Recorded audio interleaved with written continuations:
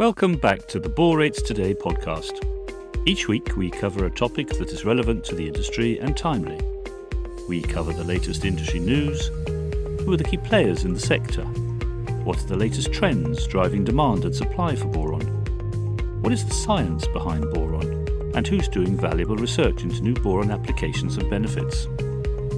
We look at how boron helps in advanced energy, in food security, and in providing nutrition.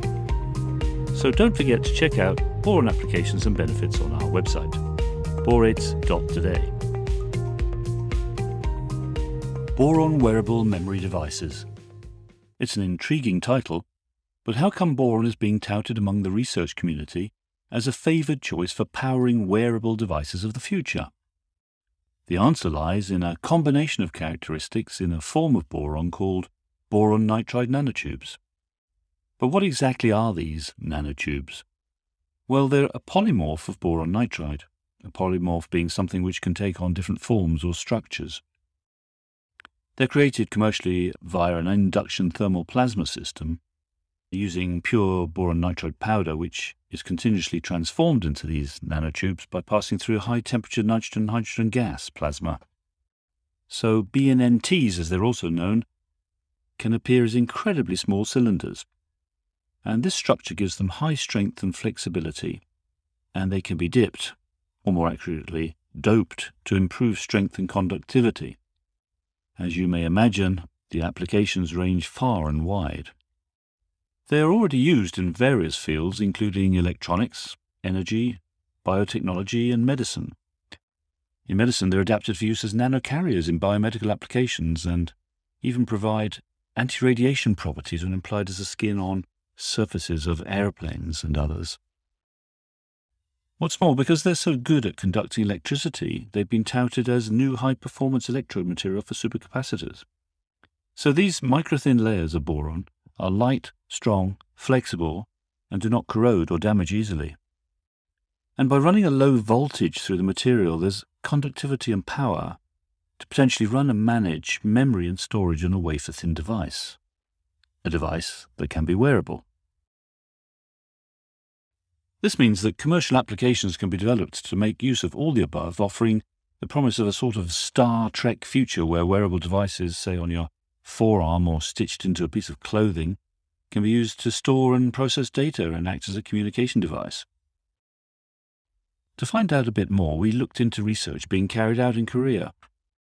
Researchers in Seoul are looking into developing boron-based nanomaterials for flexible memory devices for wearables to store, process, and communicate data on the move. So our boron nitride nanotubes are formed in the lab from metal catalysts at high temperature and pressure. But although these BNNTs can be synthesized this way, there are many challenges associated with the process, including difficulties controlling the tube's shape and size and the need for costly equipment. The holy grail for commercialization would be able to develop methods for synthesizing BNNTs at room temperature. And the team at the Korea Institute of Technology thinks they may have the answer, or at least an approach that will lead to an answer. They're trying to make BNNTs at room temperature using a technique called vapor-liquid-solid, or VLS. BNNTs are produced by this method using a catalyst solution containing transition metals such as iron, cobalt, nickel, and copper. When this catalyst is heated, the solvent vaporizes, resulting in the precipitation of the transition metals onto the substrate surface. So these BNNTs are then nucleated on the catalyst particles to produce single-walled BNNTs. There are also BNNT structures with multiple walls which can strengthen and improve storage and conductivity. This is all possible, but still difficult to do. Professor Dong-Ik Son at the Institute is behind all this work. He's developed a transparent, ultra-thin memory device based on these boron nitride nanotubes. It's heady stuff. The new material consists of monolayer, zero-dimensional quantum dots which are sandwiched between two-dimensional hexagonal boron nitride nanomaterials. If the team can integrate the resulting materials into a high-density memory cell, they can make a working prototype of a thin and flexible memory device. Now, what's the connection between boron and flexible memory? Well, flexible memory is essential to processing and storing data. The memory device needs a low set voltage and a high switching current ratio. And the transparency of the material also increases storage capacity. Along with this, carrier trapping properties, or restricting movement of electrons and holes for more stability, are also key to the success of the research. So to date, the researchers have used two-dimensional boron-based nanomaterials to develop their transparent ultra-thin memory device. Now, while conventional 2D nanomaterials have poor carrier trapping properties, as we noted, boron and cadmium nitride composites have excellent trapping characteristics. So by introducing these quantum dots with exceptional quantum limiting properties into the active layer of a 2D nanomaterial, the team has developed a device that has a chance to become a memory candidate of the future. So, what's in the device? Well, the device is transparent and flexible, as we've noted. It's comprised of quantum dots stacked vertically between the 2D hexagonal boron nitride nanomaterials. And this developed device maintains more than 80% transparency and memory function even when bent, so the flexibility is a major advantage, especially if it's to be applied into commercialization of products which will be worn in clothing or worn around the wrist, for example.